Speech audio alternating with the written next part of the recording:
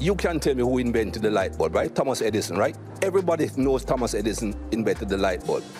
Thomas Edison invented a light bulb with a paper filament. Can you tell me who invented the filament that makes these lights shine throughout? Nobody knows, because it's a black man. I remember my school days. I was never taught anything good about black people. And you cannot have a society that is brought up like that, both white and black, that only teach what's convenient to the teacher. Michael Holding is one of the greatest cricketers of all time. From 1975 to 1987, he was a key part of a West Indies team who dominated the international cricket of that period. This was not least because of their legendarily terrifying battery of fast bowlers, of which Holding may have been the quickest. The combination of his languid run-up and lethal delivery earned him the nickname Whispering Death. After retiring from playing, he earned another colossal reputation as a commentator and broadcaster. His new book, Why We Kneel, How We Rise, considers racism in sport and society and his own responses to it. I'm Andrew Muller, and I spoke to Michael Holding for the big interview. Michael Holding, welcome to the big interview. Thanks for having me. Let's start, I think, where your new book starts. This is Why We Kneel, How We Rise. And you start by going back to July last year when you spoke during a rain break in the Test match, as you often get in an English summer. During that break, you spoke from the heart in a way that I think surprised a lot of people who'd become used to you as this very cool, calm, dispassionate cricket broadcaster. And I was wondering, did you surprise yourself in what you said and how unguarded it was? No, I didn't surprise myself at all. I think I surprised myself with the reaction that I got from so many different people around the world. I have been living this life and have had things like that in my mind for decades. So it's not something that would have surprised me in me expressing it. I tend to express myself freely. A lot of people don't particularly like sometimes when I express myself freely because they think you should be a bit more diplomatic with things. But I reserve my thoughts until I am asked. When I'm asked, I tell you. If you don't like what I'm telling you, well, you shouldn't have asked. And Sky gave me the opportunity to talk and to express my inner feelings, and I did just that. History is written by the conqueror, not by those that are conquered. History is written by the people who do the harm, not by the people who get harmed. And we need to go back and teach both sides of history. And until we do that and educate the entire human race, this thing will not stop. In a lot of the chapters of the book, you are quite tough on yourself now for not having said more about racism in sport and said it earlier. You, in fact, call yourself selfish. And this is at the time when you were a fast bowler with that great West Indian team of the 70s and 80s. Was it at the time that nobody asked you? Is it as simple as that? No, not really. It was just a matter of me trying to protect myself. History has shown you, Andrew, that black men or black people who have spoken up about anything to do with injustice and have demonstrated or showed that they're unhappy with anything, they have been ostracized. You can go back in history as deep as you want to go or as recent as you want to go. Colin Kaepernick is the most recent. But I was just protecting myself and saying, hey, I don't live this life. I'm only here for a few months wherever I was experiencing this racism because I don't experience it at home. I'll be going home shortly and I'll be leaving it behind me. And that was just the way that I dealt with it at the time. Looking back at it, I can definitely say it was just being selfish. But I think it was the right thing to do at that time. Otherwise, perhaps I wouldn't be here talking to you now. You are quite right about that ostracism that is a risk for any athlete who takes a stand on this. And you mentioned Colin Kaepernick, who I think does seem a very significant figure for what he has inspired in sport. When you first heard of Kaepernick taking a knee, because I know you're a big American football fan, what did you think? Well, I thought he was being very brave. That's the first thing I thought. Being very brave to be demonstrating it like that, and especially during the American anthem, because we know what America is like when it comes to things like the anthem and the flag. And I thought, well, he's being very brave, but perhaps he knows exactly what he's doing. Perhaps this is the best way to draw attention to the problems that people of color in America are facing. It certainly has started a movement, and he has sacrificed. He has paid the price for doing it. But at the same time, the rest of the world has benefited. A lot of people have benefited, and we can see that the entire atmosphere, the entire climate has changed where things like that are concerned. He set the tone, and now others are following his footsteps. The book does reflect and refract your own experiences through those of several other athletes who you speak to, including Usain Bolt, Hope Powell, Thierry Henry, Naomi Osaka, the great Australian rules footballer Adam Goodes, who has also been a guest on this program. Did you find that their experiences of racism in sport have varied much, whether it's with their sport, with their generation, with their country, or is it just the same nonsense that follows non-white athletes around everywhere?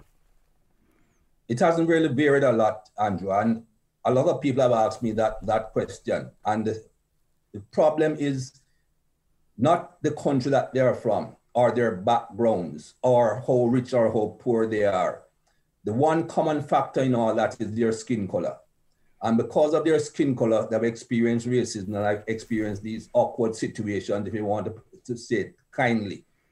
And that is the reason why I got these people to contribute to the book, why I asked them to contribute. And I'm so grateful that they did, so that people can see that irrespective of background, irrespective of the country, irrespective of how rich they are, because some of these folks are multi-millionaires, they all experience the same rubbish because of their skin color. We spoke a long time ago, or about 10 years ago, around the time of the documentary film Fire in Babylon, which was made about that great West Indies team that you were a part of. And I think it's important to note for listeners who may not be of the cricketing persuasion that West Indies team were not merely a great cricket team, but in terms of their dominance of their particular sport, they were one of the greatest teams that has ever taken the field in any sport at all. But that film also tried to portray that West Indian team as kind of an expression of a black consciousness, if you will, which was an analysis I recall you being a little bit uncomfortable with at the time. Has that changed? Do you now retrospectively feel different about what that team represented?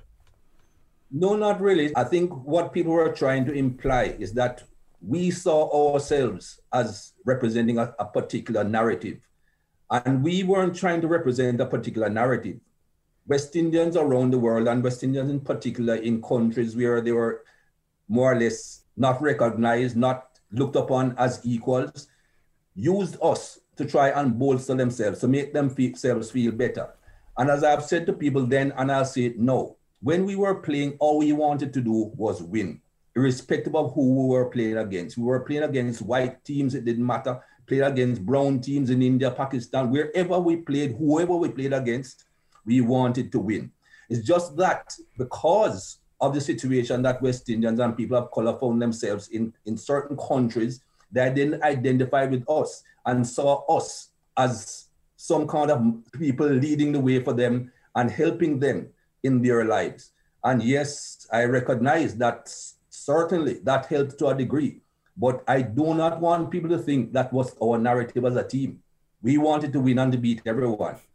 Were you, I mean, a similar question phrased a different way, were you alert at the time? Because this is something you mention in the book, I think. Were you alert at the time to the fact that you and your fellow pace bowlers of that West Indian team were being written about in a very different way than you would have been if you were 4 or 5 white men who bowled at a similar pace and with a similar ferocity? Yes, we were very aware of that, but we didn't allow that to affect us, Andrew. We were going out there to do our job. We went out there to win cricket matches for our team and for our nation. And we didn't allow what people were writing on, what people were saying to affect us.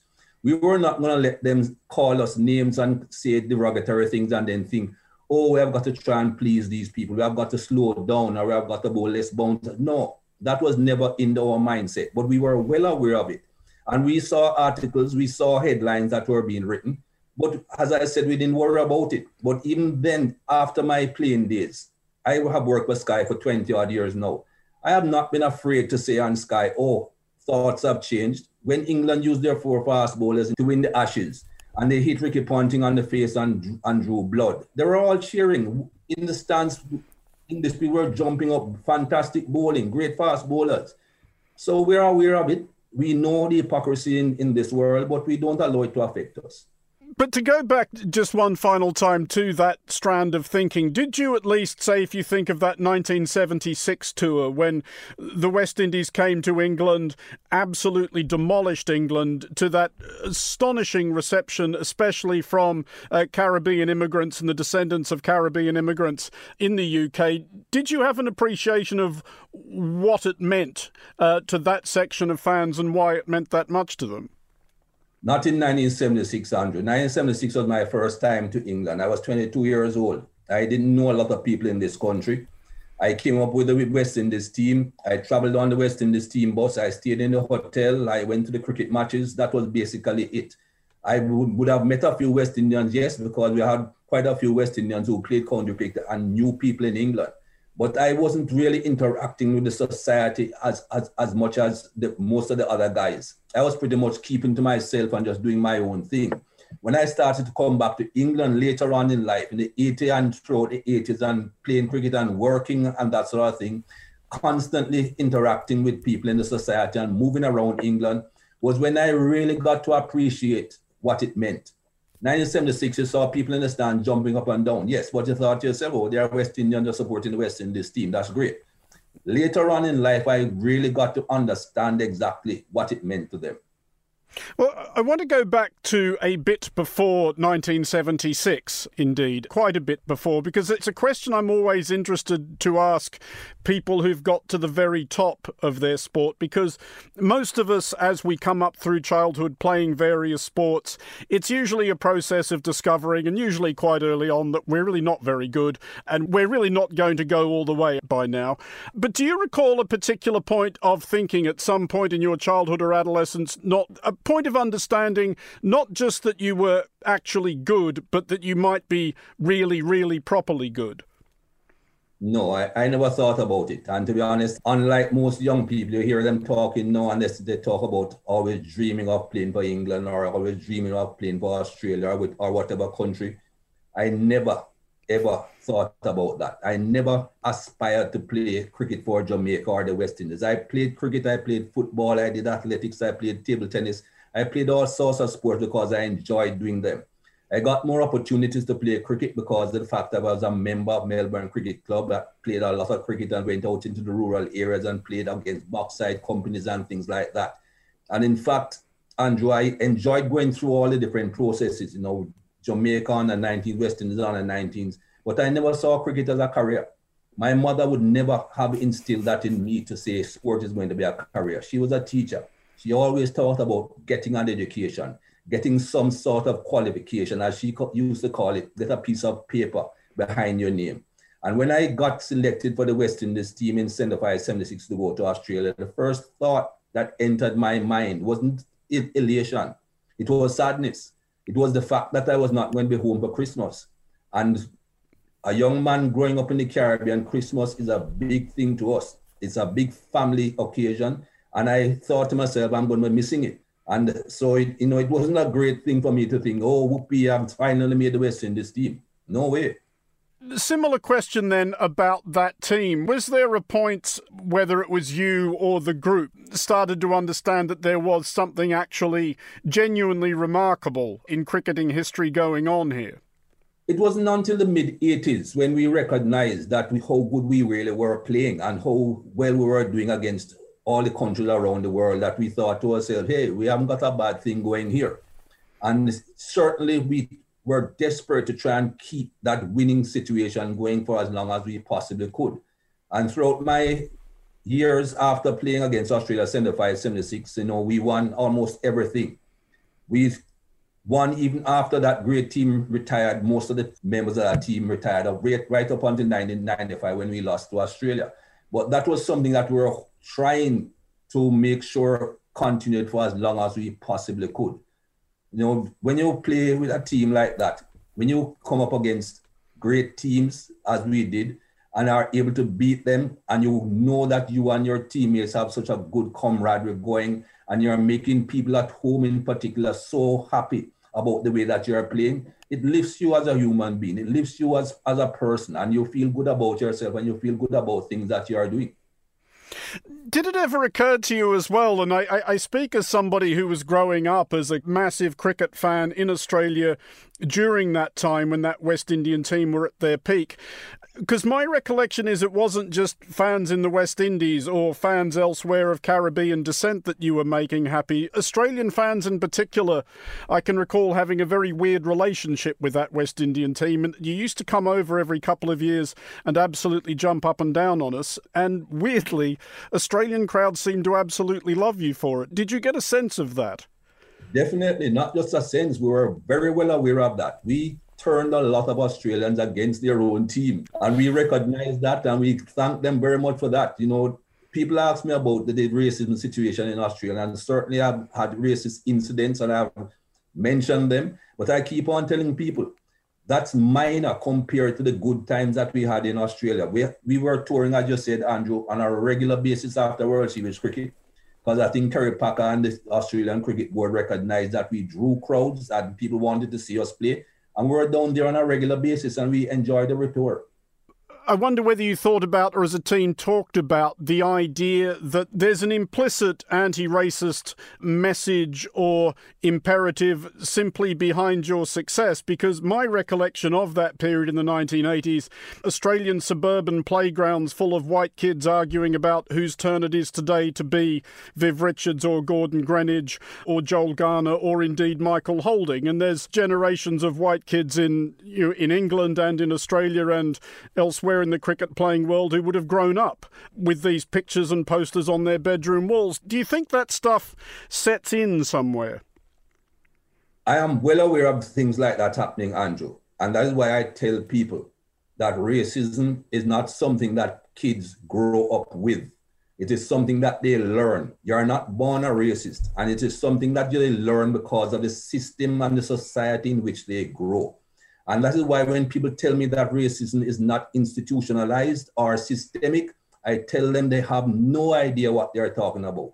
Because kids will grow up with those thoughts. I want to be the next white Michael Holding, white kids. I want to be the next Viv Richards. But by the time they get into the system, by the time they get into the society, by the time they join these institutions where they are working and where they're interacting with people, it changes them. Even though they personally might not want to change, I might not think that they are changing, it seeps into your head. That is why we need to make sure that the institutionalized and systemic racism that's in this world can be gotten rid of. Otherwise, we'll have kids growing up. I wrote about it in my book with my mother.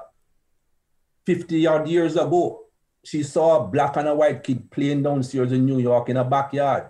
And she said, we have a chance because she saw that. But again, by the time they grow and get into the system, they go two different directions. And that is what I'm talking about with racism.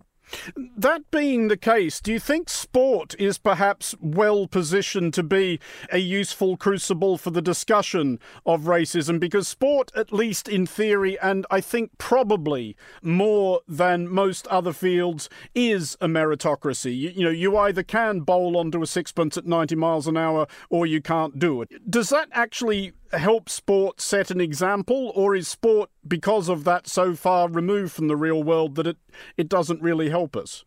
It's the latter, Andrew. Let us look at apartheid South Africa.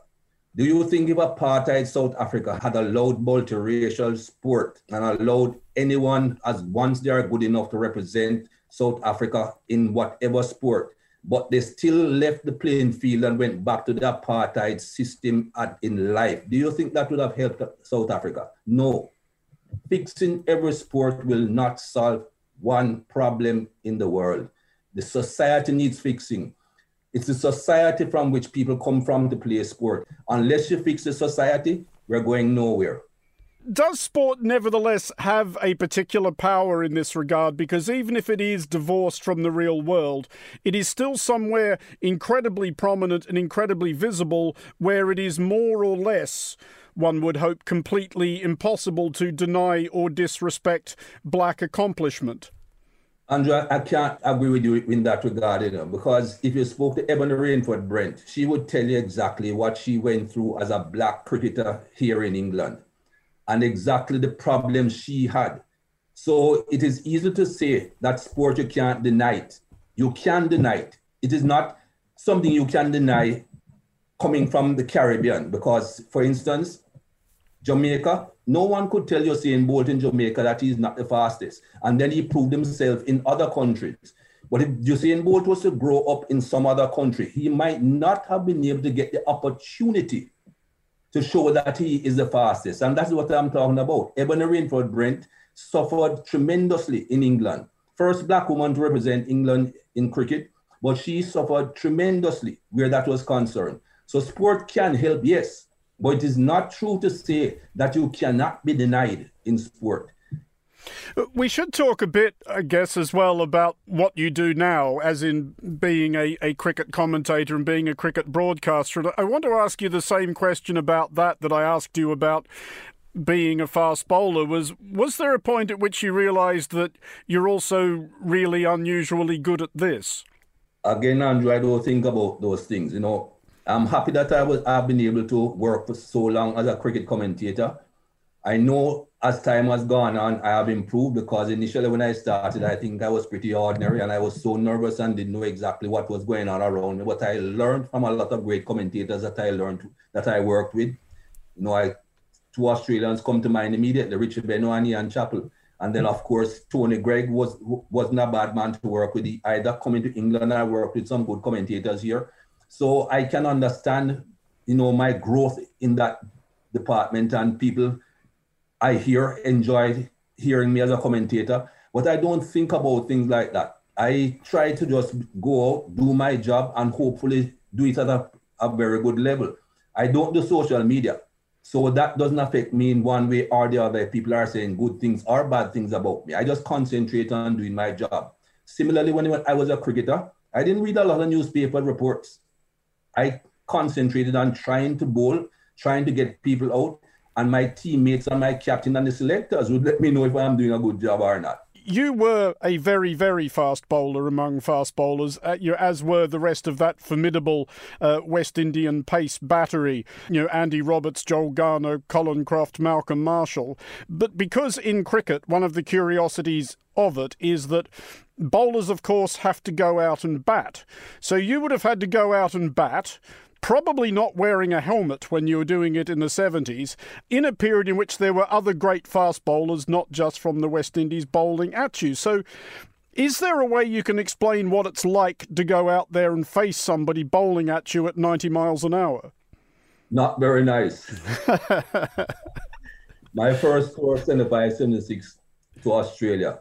Australia had a lot of great fast bowlers, as you know, at the time. Lillian Thompson are names that people remember just like that without even thinking about it.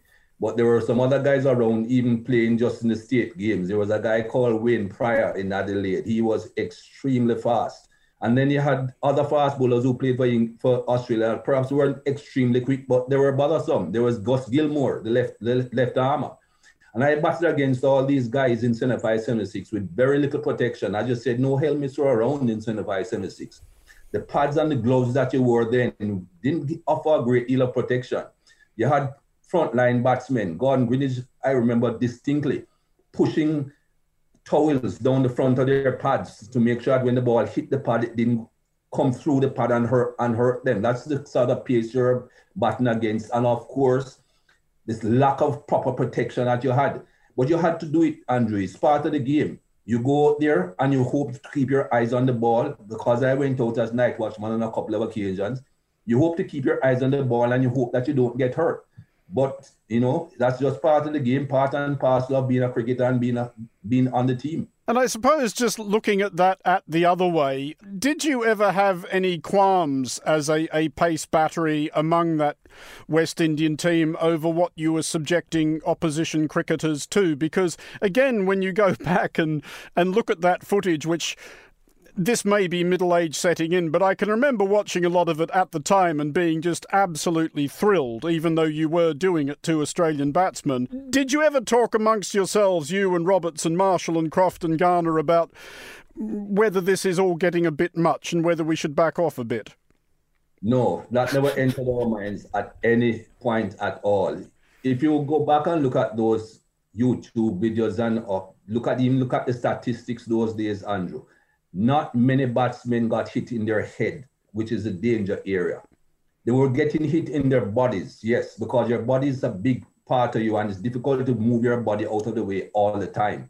But the thing with batsmen those days, they knew that if they made a mistake and they didn't keep their eyes on the ball and they got hit in their heads, it could be extremely dangerous. So everyone kept their eyes on the ball. You would bob and weave, you'd even fall over at times to make sure that you got out of the way. And the difference now is that batsmen today, they put a helmet on and they think they're invincible. They think they can't get hurt. They try and play shots that they are incapable of playing. And they make a mistake and the ball rams into the helmet, bang! And they shake their head and they think, oh, a bit frightening, but they're okay. If they did not have that helmet on, they would not attempt the shots that they're playing then. And cricket, no. The technique then saved people because people were sensible and they kept their eyes on the ball. Today, they get this false sense of protection and it doesn't work. Just as a broadcaster, as a cricket fan even, how strange has watching sport trying to carry on during a pandemic been for you? Has it been weird trying to whip up excitement about games when there's nobody in the stadium, for example? To be honest, not really. You know, I did the series last year in the middle of COVID when we were in a bubble. But what helped us as commentators was the background noise that we had in our ear. We had what they call the Lord's hum, the hum that you get at the Lord's cricket ground throughout the day once there's cricket. We had that being piped into our ears. So that gave us some sense of normalcy. We could see the stands were empty, yes. But the mere fact that we had the humming in our ears to give us that some sense of people being around helped us as commentators. And I think that got us through the test matches that we had last summer against Pakistan and the West Indies. Do you think it's been affecting the players? Would you have found it weird going out trying to bowl without a crowd rising and falling with every delivery?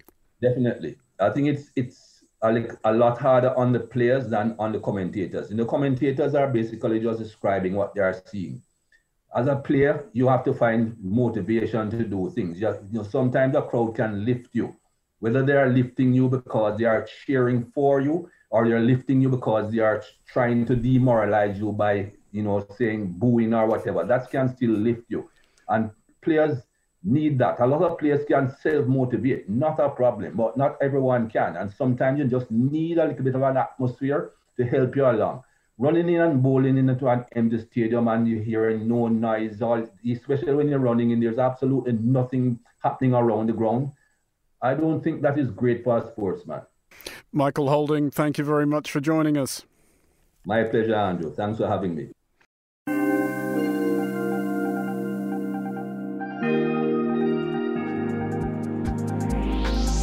Michael's book, Why We Kneel, How We Rise, is available now in paperback. That's it for this edition of The Big Interview, which was produced by Emma Searle and edited by Steph Chungu. From me, Andrew Muller, thanks very much for listening. Until next time, goodbye.